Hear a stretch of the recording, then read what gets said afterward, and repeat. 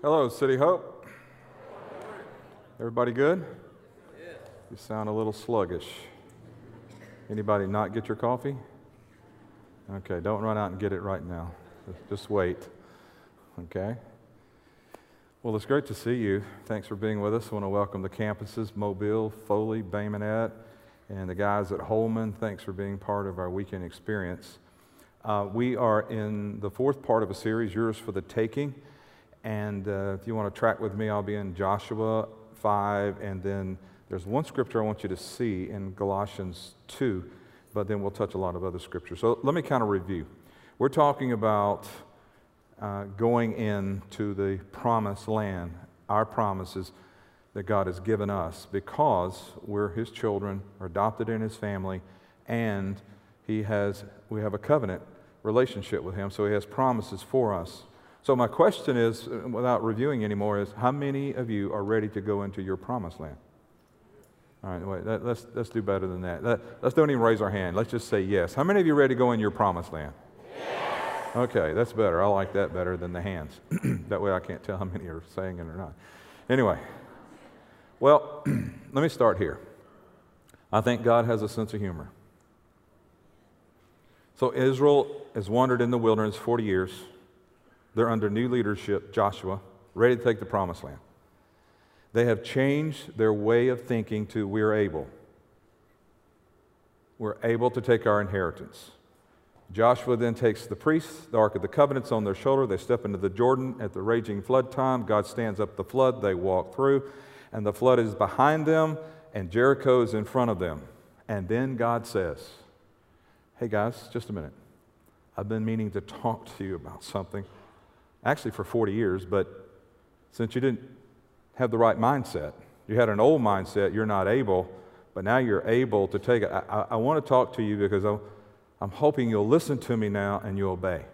Here's what He said in Joshua 5, verse 2. At that time the Lord said to Joshua, make flint knives and circumcise the Israelites.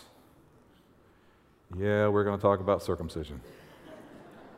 And if you have children, get ready for questions when you go home. If they're in here, okay?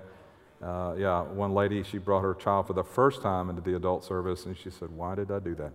So anyway, here's what God's saying. It's surgery time. And don't go call the doctor and don't try this at home, because I don't think this is what God's speaking about to us in this passage. God has them between the Jordan and the Jericho. Their faith level is up. They're ready to take the promised land. Now they're forced to make a decision that will determine whether or not they're going to move with the commander-in-chief and take what's theirs. This message is a pivotal message. The first message in the series was foundational. This is a pivotal message. I have two more in this series, and the remaining two are just phenomenal. Okay, but this is a pivotal message, and I want you to understand that as I get into this, because there's a decision we have to make. There's a decision you have to make. God will not make you make this decision. So let's look at what happened. They're wandering in the wilderness 40 years of unbelief, and while they're in the wilderness because of unbelief, none of the children born in the wilderness are circumcised. And the Hebrew people, they performed circumcision on infants on the 8th day after their birth. When they wandered in the wilderness, they didn't practice it anymore. So you have a generation born in the wilderness that had to be circumcised before the men could go into war and fight the ites, all the ites in the Canaan land. So God requires this of men when you're coming and deciding to count on God to take your promised land. You're going to fight obstacles, you're going to fight giants, and you want to be sure you are obedient in every detail. So basically, all the men, now there's a couple million people, all the men under 40 had to take the mark before they attempted to take the promised land. And I'd almost be safe that Joshua and Caleb are the only two guys exempt for this because they've already been circumcised. So the majority of men, they couldn't go into battle unless they had the promise of the covenant upon their bodies. So two things about this. First, notice that this is the worst possible time to take the mark because it places them in a vulnerable position. Because now all the men are on the injured list. They're out of action. And this isn't something you just take 2 Advil and you'll feel better in the morning. This is a 3-day recovery. And the part for us to understand is this really happened. This really happened in the natural. So now, before facing the walls or seeing what's behind the walls, first they have to face the giant of vulnerability. Because they had absolutely no ability to mount their own defense. If the commander-in-chief doesn't protect them while they're incapacitated, they are defeated. And the second thing to notice about this circumcision is the ideal of circumcision was more than a physical issue, it was to be a spiritual one. See, not only were their sexual organs to be circumcised, but their hearts were to be circumcised too. Jeremiah said in chapter 4, verse 4, circumcise yourself to the Lord, circumcise your heart. So this wasn't just an external sign, it was to be inside their hearts as well. Every Jewish male was circumcised physically, but if the man wasn't circumcised in the heart, it was only a religious observance. So taking the mark in the heart affects your thinking. We talked about thinking last week. It affects your vision, what you see, can you see in the spiritual? It affects your speaking, what you're speaking and believing. It affects your walking, where you're going. So the heart is not only central to our sexual behaviors, it's critical to walking in faith because it's all about the heart. God said in Deuteronomy 6:5, love the Lord your God with all your heart and with all your soul and with all your strength. In the Bible, the heart doesn't represent the heart in your chest, but it's the essence of everything you are. The heart encompasses your mind, your will, and your emotions. So today, we don't think much about circumcision. We don't think it's that important. So let's see how serious it is and why it is so important to us. And the ladies are thinking, well, it's not a big deal to me. But just wait, I'll get there, okay? So let's go back to Moses. Moses was called to deliver God's people from Egypt, from slavery. Moses had a Hebrew mother, and she should have circumcised him on the 8th day. But remember, Pharaoh put in the order to kill all the baby boys, told the midwives, baby boys are born, you're going to kill them. So Moses' mother places him right after birth in a basket, puts it in the river, and you know the story. Pharaoh's daughter finds the baby, and then God set it up where Moses' mother would be the nursing mother, but she never circumcised him. So Moses lives 40 years in Pharaoh's house, and then he becomes angry one day when he sees an Egyptian beating a Jewish man, and he kills the Egyptian. He runs for his life. He runs into the wilderness for 40 years. There he finds his wife, and he has a family. There he finds a burning bush experience where God says, I want you to go back to Egypt. 40 years later, I want you to go back, and I want you to go tell Pharaoh to let my people go. And here's what Moses said to God. Who are you? Which God are you? Because remember, he's raised in Pharaoh's house, and they had all of these gods. He had no understanding, so God had to show him some signs. That's why he did the whole staff and the snake and all these signs, because God had to convince him to go tell Pharaoh to let his people go. So here's what Moses did. Okay, I'm going. He tells his father-in-law, hey, I'm taking your daughter, my wife, and our 2 sons, and we're going to go back to Egypt. On the way, he stops for lodging, and here's what the Bible says in Exodus 4:24. At a lodging place on the way, the Lord met Moses and was about to kill him. How would you like to have that encounter? Like God is going to kill you. And it seems a little weird because Moses is going to do what God's told him to do, but God meets him on the way and tries to kill him. Why? I mean, is God just having a bad day? Is he just tired of this guy? What's the deal? No, it's because of circumcision. Because Moses and his 2 sons were not circumcised. But his wife, Zipporah, stepped in and did what all good wives do. She saved his life. Right, ladies? How many times have you saved your husband's life? Yeah. So why did God want Moses and his sons circumcised before they went to Egypt? Because God was going to send the judgment on the uncircumcised Egyptians. That's how serious circumcision was to God in relation to the covenant he had with his people. Now, go back to our topic and our text in Joshua. where he's going to take the promised land. His men, before they can conquer the city, they're going to have to be circumcised. Why? They're wilderness babies. Their parents died in the wilderness, but their parents didn't care enough about inheriting a blessing that was theirs that they didn't even circumcise their children. So now here are the people. They're stuck between the Jordan and the Jericho. They bring out the sharp instruments. Now, it's one thing for a baby 8 days old to be circumcised because they probably can't remember, but a man from 20 to 40 years old, well, that's another story. And it took 3 days to recover.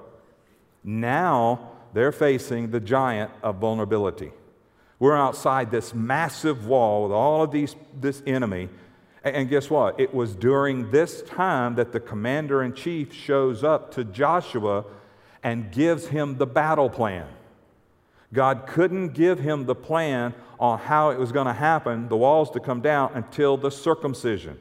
Because if you take a group of men into Jericho uncircumcised, they would not have been under the covenant of God, and that means God could not control or could not guarantee the victory.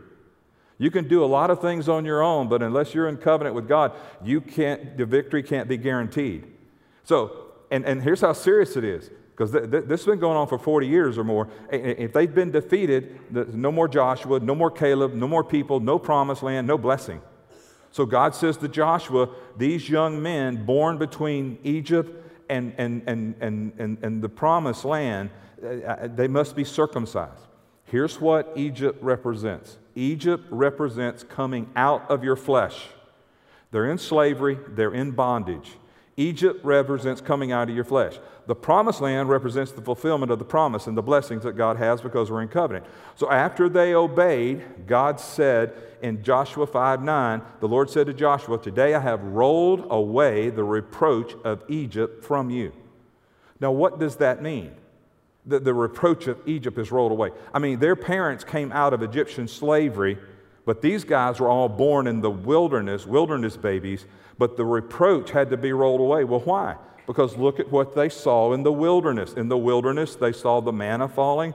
They saw the quail. They saw the water from a rock following them around everywhere they went, and the water was there. From the bitter water being made sweet, the cloud by day, a fire by night, the glory of God on Moses, and God's thundering voice. And they're saying, what do you mean, a reproach? We've been living in the miraculous. The miraculous doesn't mean we're free from reproach. God said to these people, you've got a reproach and you've got to deal with it or you can't go into the promised land, because the promised land is not about the miraculous. I believe God wants to move people from the sensational into the maturity. Maturity includes power, maturity includes miracles, but maturity centers on the nature and the character of Jesus Christ. So take the sharp knives, get cutting, and we will not come into the promise unless we get the flesh cut away. Well, where is this found? Genesis 17:14. Any uncircumcised male who has not been circumcised in the flesh will be cut off from his people, and he has broken my covenant.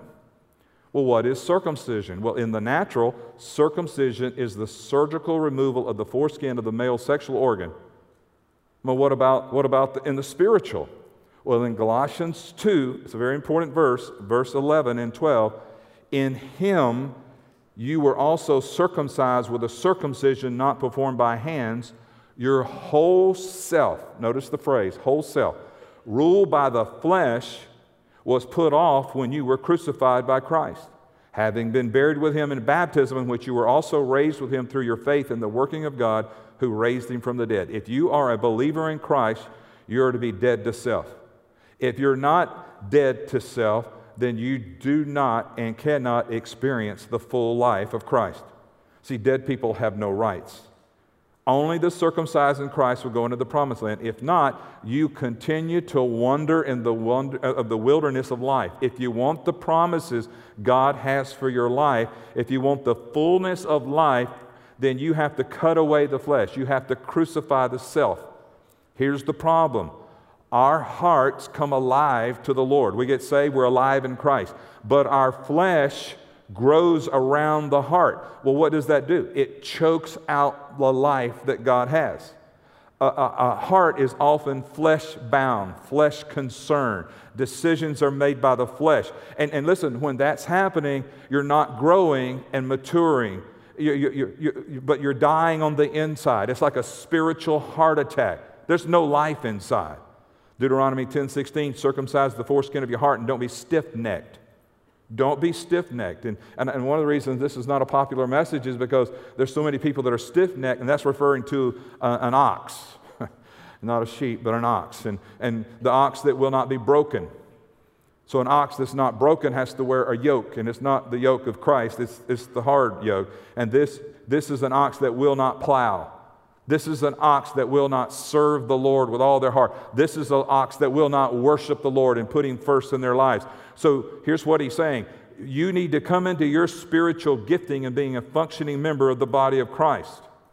I said to you on Vision Sunday, I said, I felt like our church, we're camped between the Jordan and the Jericho, that we are ready to go into the promise and the destiny, that it's yours for the taking.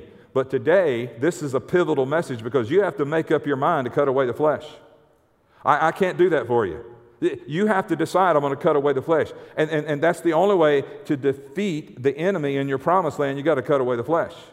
So here's what I'm going to do in this message. I'm going to give you 4 stories because I want you to see the nature of the flesh. I want you to see it in the Old Testament, how it just keeps going and going and going. I want you to follow this. So here's the first story. It's a story of one who satisfied the flesh at the expense of spiritual inheritance. One who gave up spiritual inheritance to satisfy the flesh. We know the story of Isaac going to bless his oldest son Esau with the blessings of the father. And we know that Jacob tricked his father into blessing him. And then Esau, when he found out, he's mad. And he says, this is the second time he's taken advantage of me. He took my birthright and now my blessing. Esau represents the man of flesh all through Scripture. So let's talk about his descendants. Because he gets married, he has children, and they have children. So in Genesis 36:12, Esau's son, Eliphaz, also had a concubine named Timnah who bore him Amalek. So here's a son, here's a grandson. Well, how do the ancestors come in? How does the son of flesh, how does his ancestors come in? Exodus 17:18. This is when Moses is leading the children of Israel. And the Amalekites came and attacked the Israelites at Rephidim. And Moses said to Joshua, choose some of our men and go out and fight the Amalekites. Tomorrow I'll stand on the top of the hill with the staff of God in my hands. This is Moses' first attempt to get into the promised land. Joshua's there. He sends Joshua down into the valley to fight these guys. And who makes up the Amalekites? Esau, Eliphaz, Amalek. They represent the giant of flesh satisfaction. The flesh is to be satisfied and forget the spiritual birthright. Forget the spiritual inheritance. My flesh satisfaction is more important than that. So here's what happens. As soon as Moses starts to advance to take the promise, the Amalekites show up. Listen, here's the pivot on this, the pivotal message. As soon as you make up your mind, we talked about the mind last week, dropping that stronghold. Once you make up your mind to go for your promises, the enemy, Amalek, your flesh, is going to rise up. It's one thing to get all pumped up. Yeah, I want the promised land. Yeah, we're ready to go in. Yeah, we're going to take it. God's going to do this and this, and that's true. But your flesh is going to rise up. So we have to deal with the flesh or we never come into the promises. In other words, we have to stand up and fight the flesh. You got to take charge of your life. You got to let the spiritual man rise up. And just FYI, do you know when you're not content in the things of God, it's because of your flesh? It's not because of the church. It's not because of a sermon. It's because of your flesh. So, back to the story. Joshua's fighting the Amalekites. Moses is on top of the mountain. His arms get tired. He's holding up the staff of authority so he can win. He gets tired, and so here comes Aaron and Hur. And they come in, and they put him sitting down on a rock. They hold up his arms. As long as his hands and arms are up, they're winning. The Amalekites are losing. His hands remain steady until sunset. Joshua overcame the Amalekites with a sword. What does this represent? This represents the discipline of defeating giants. When we discipline, his arms will lift it up into heaven. Here's what that represents, the discipline of praying and worshiping God. When we pray and we worship God, we win over the flesh. It also represents, watch, the unity of the pastor who's leading and the priest and the kings, the soldiers. Aaron was the priest's side and Hur was the soldier or the king's side. They are in unity keeping the flesh controlled. Why? The flesh gets weary. The flesh gets tired. I can't hold my hands up. I'm tired. So what's happening? There's such unity together that they're able to take and hold up the vision that God has given Moses so they can defeat the Amalekites. When it's over, Moses builds an altar, and he called it Jehovah Nissi, which is the Lord is my banner. Why? Because the hands were lifted to the throne of God, and the Lord, he will be at war against the Amalekites from generation to generation. It's never going to stop. The flesh is there. The flesh is inside of us. So the spirit of the Amalekites, yeah, it's here, but to follow the flesh instead of your spiritual inheritance is insanity. You have to utterly destroy the flesh. And here's the dangerous side. We can sing a song, we can teach a message, we can preach, we can lead a fusion group, we can tithe, we can do all those things. But you have to let the flesh die. Because you can do those things with the flesh still ruling and reigning. You have to. Our greatest giant is in the flesh, and unless we do surgery on it, it will keep us out of the promised land. See, we have victory over the demons and the devils. Our biggest problem is with the flesh rising up. We lose more battles in advancing because of our flesh. We want to focus on, the miraculous and the devils and the demons, and they're there, and we have power over them. But that's not what God's saying. He's saying, I want you to discipline yourself and grow and mature and keep your flesh out of the way so that you can walk into what I have promised you and you can advance. Deuteronomy 25:17. He comes back to them and he says to the people, remember what the Amalekites did to you along the way when you came out of Egypt? And in verse 19, when the Lord your God gives you the rest from all the enemies, when he gives you a time to rest and recoup the enemies around you in the land he's giving you to possess as an inheritance, you shall blot out the name of Amalek from under heaven. Do not forget. The biggest thing keeping us from entering the promises of what God has is our flesh. So that's the first story. Now, let me show you another story. This is a story of a man after man's own heart. This is a story about a man after man's own flesh. Years after Joshua's story, Israel is in the land, and Saul is the king of Israel, and Samuel is the prophet. Samuel hears from the prophet, go tell the king that we need to destroy the Amalekites. They're set up over here. This is the flesh. We've got to deal with this. So you can read it in 1 Samuel 15. I'll just summarize it. So Samuel, the man of God, told, go utterly destroy, take the armies, go utterly destroy the Amalekites, even their king. So Saul, what does he do? He goes in, destroys the Amalekite, but he spares the king. The king's name is Agag. And he spared all the best of the animals. And so Samuel confronts him, why did you not obey the voice of the Lord? Listen to him. This sounds like a modern-day Christian. He said, I've obeyed the voice of the Lord. I did. I obeyed the voice of the Lord, and I went on the mission, and I destroyed the Amalekites, but I brought the king back. The king's an Amalekite. All those animals, well, the people that were with me, they just plundered those. They brought them back to sacrifice to the Lord. Now he blames it on the people. Here's Samuel's response from the Lord, chapter 15, verse 22. Then Samuel replied to the king, does the Lord delight in burnt offerings and sacrifices as much as obeying the Lord? To obey is better than sacrifice, and to heed is better than the fat of rams. For rebellion is like the sin of divination, witchcraft, and arrogance is like the evil of idolatry. Because you've rejected the word of the Lord, he has rejected you as king. You're not going to rule as a king anymore, and you're not going to take this country and rule and reign in it. And here's the subtitle of this message. It's the giant of half-hearted obedience. And what this story tells me even today is that we are comfortable with the giant of half-hearted obedience. We've just become comfortable. Well, I did obey. Well, I did. But no, you didn't. So let me tell you the rest of that story, the third story. The rest of the story is to destroy the flesh or to destroy you. So Saul spared Amalek the king. Time goes on. Saul is fighting with his two sons in a war. His sons have died. They're being defeated, and he wants his life to go away, but he's not going to do it. And so he grabs this guy and has this guy run the sword through him. And guess what this guy is? He's an Amalekite. If he had destroyed them, but no. Here's what I'm saying. You take out the flesh, or the flesh will take you out. You will not come into your promise till you deal with the flesh. Our biggest problem is not the devil, it's your flesh. In other words, when they get circumcised, they can take Jericho and the promised land. Why? Because now they're entering into a new relationship. Listen, when you get rid of the flesh and what the flesh wants, you enter into a new relationship. Deuteronomy 30:6, the Lord your God will circumcise your hearts and the hearts of your descendants so that you may love him with all your hearts and with all your soul and live. Today, the circumcision in the new covenant is the circumcision of the heart. So here's Joshua. He met the commander-in-chief. He realizes he's in the presence of Jesus, and he bows down, not a knee, but both knees. And because he's realizing, watch what he's doing, he's realizing he's the commander-in-chief and I'm not. He's the king and I'm not. And he's not, I'm not on the throne of self. He's on the throne of self. He's the commander-in-chief. Then Joshua receives the instructions to take off the sandals. You're on holy ground. And in other words, you're in the presence of the commander-in-chief, the Lord of the armies, and he's already there. He's been waiting on you to get here. He's there, and he already has the victory plan for you if you will obey him. The key to the obedience is I got to get my flesh out of the way. I've got to get my flesh, I've got to cut it away. Because watch, obedience produces favor. Obedience produces anointing. Joshua is now going to lead as an anointed warrior.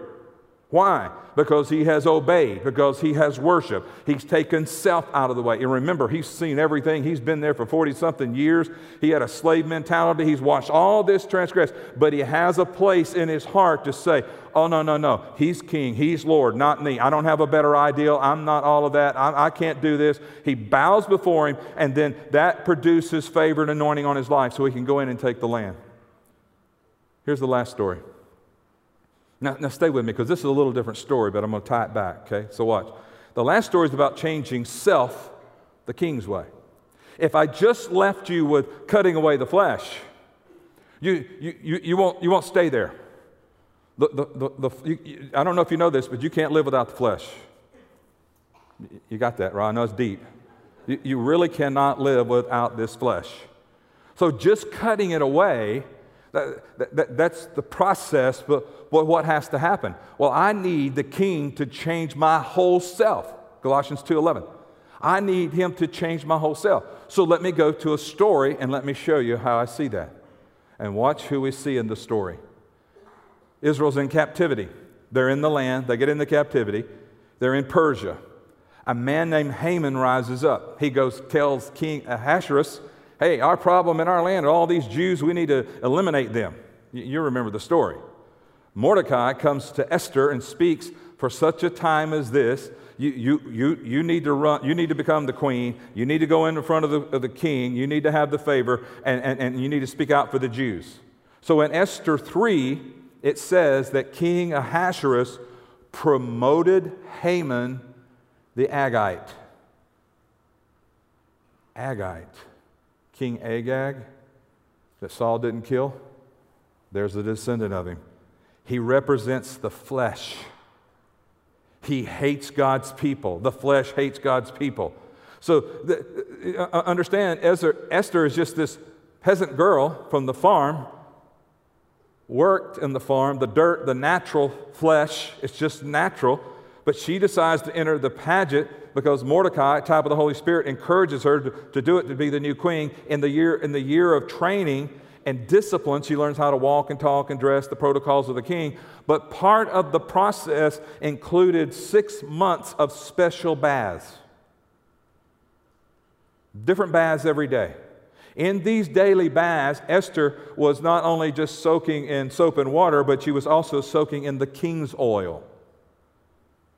Because they needed to smell like the king's oil and not the natural scents.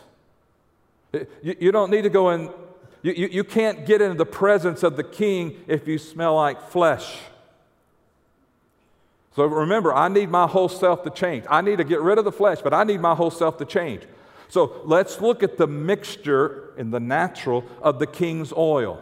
The king's oil had myrrh. Myrrh was bitter to the taste, but sweet to the smell. It was called a sweet spice. Bitter to taste, sweet to smell. And then another ingredient in the oil was cinnamon. It came from a plant's bark. If you would smell it, it was offensive. And it make you kind of stand up. And it meant to stand up. And then there's calamus. which is a sweet cane grown in the marshlands in the miry clay, and it looked like a reed that had a channel that represented like a conduit. And then there's cassia, the shrub that had a purple flower bloomed, and that flower, when it bloomed, it was curled over, and it looked like the flower was bowing down. And then God said, don't pour this on the flesh. God's desire for the king's oil is that you anoint daily, you soak in this daily, so that you smell good enough to come into the king's presence, because if you smell like flesh, you can't get into his presence. See, if I just cut away the flesh is going to come back. I've got to change this. I've got to keep the flesh in check. I've got to keep it crucified out of the way, but I've got to change the odor. The chamberlain of the pageant told Esther, hey, if you'll fall in love with the things of the king, you'll be chosen queen. And guess what? She did. The day came and she was chosen.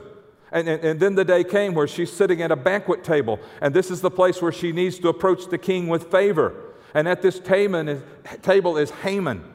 Haman has a smell of flesh at the table. He has a personal agenda. He's not in this for the kingdom. He hates God's people. He hates God's purpose. He's in this for himself, and he has his own personal agenda. So at this table, you have the smell of flesh, but then you have Queen Esther, and she's sitting there with the favor and the aroma of the king.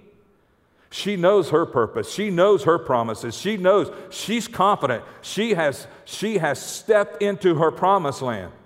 She was to see God's people set free from the flesh of Haman. Because you see, the flesh had to die. Haman was hung. But the promise, the people had to enter into the promise. And they lived, and they weren't eliminated, but they were able to go into the promise. So because one person, Esther, realized this about the king, I will obey the king. I will spend time in preparing to be in his presence so that the favor of obedience touches his heart. See, I want my obedience to touch his heart. I want to destroy the smell of flesh living. My agenda, what I want. My flesh doesn't understand I must decrease so he can increase. My flesh doesn't understand that I bring the tithe, 10% to the storehouse, and then God's going to bless me. See, my flesh doesn't do that, but when I don't agree with that and I step back and I'm half-hearted in obedience, I don't produce the aroma that's pleasing to the nostrils of God so that he pours out the favor and the blessings on me. I know you can cut corners and you can circumvent a lot of things in life, but you cannot. See, you can fool me, you can fool people, you can do all that. You can't fool him. He knows everything about you from the inside out. He knows if you're totally committed and totally devoted to him. He knows if you've bowed down and called him king. He knows if he's king of your life, or if you're just wearing the name tag and you're just going to church and you're going through the motions, and maybe you do sing, or maybe you do teach, or maybe you do preach, or maybe you lead a fusion group. But you have to understand, you can't get to the fullness of what he has because flesh is in the way.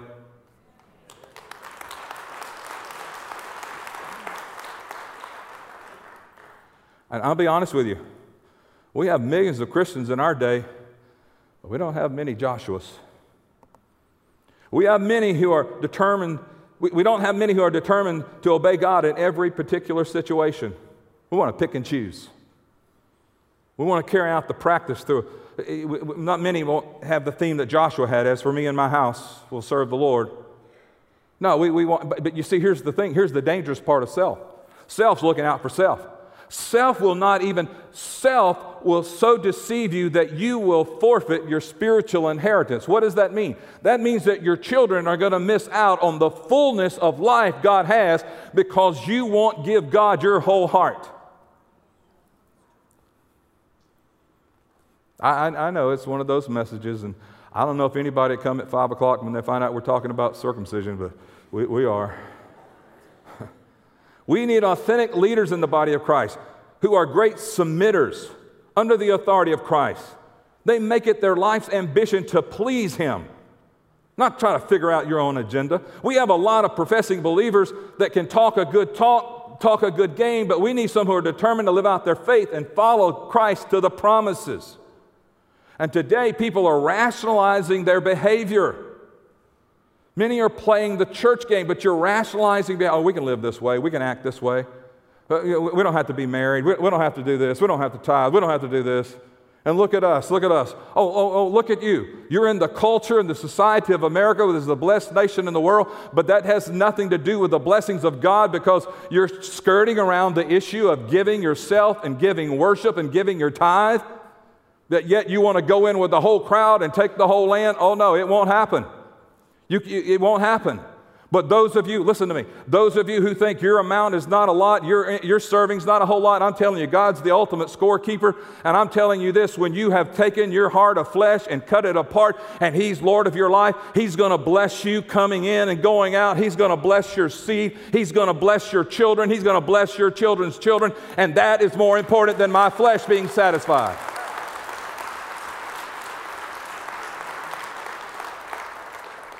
He is our King and must own our whole self. So when He commands and we obey, yeah, He calls the shots. So let's quit messing around and saying one thing and living another way. Let's do what He says. Let's obey His orders. Let's defeat the giant of half-hearted obedience. And when we do, we will inherit everything God has for us.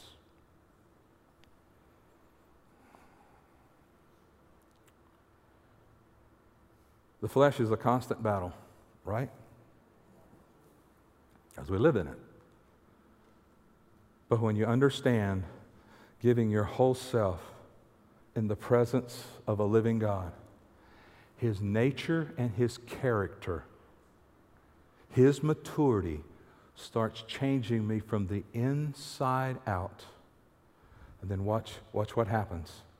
This is the way I think. Because the King changes my whole self. When the King, how does He change my whole self? Let's go back to those ingredients. Myrrh. When bitterness touches my life, I'll stay sweet. Because I have the nature of Jesus. Cinnamon. I'll be able to stand up and do what's right in the eyes of the Lord. I'll be able to live holy in a crazy world. Calamus. I can be a channel for the Holy Spirit to move through to touch the lives of people. I can actually thrive for the Holy Spirit even though I am a clay vessel. Cassia. I can receive the inner beauty of the King, and it doesn't make me proud and boastful. It makes me want to give it back through worship.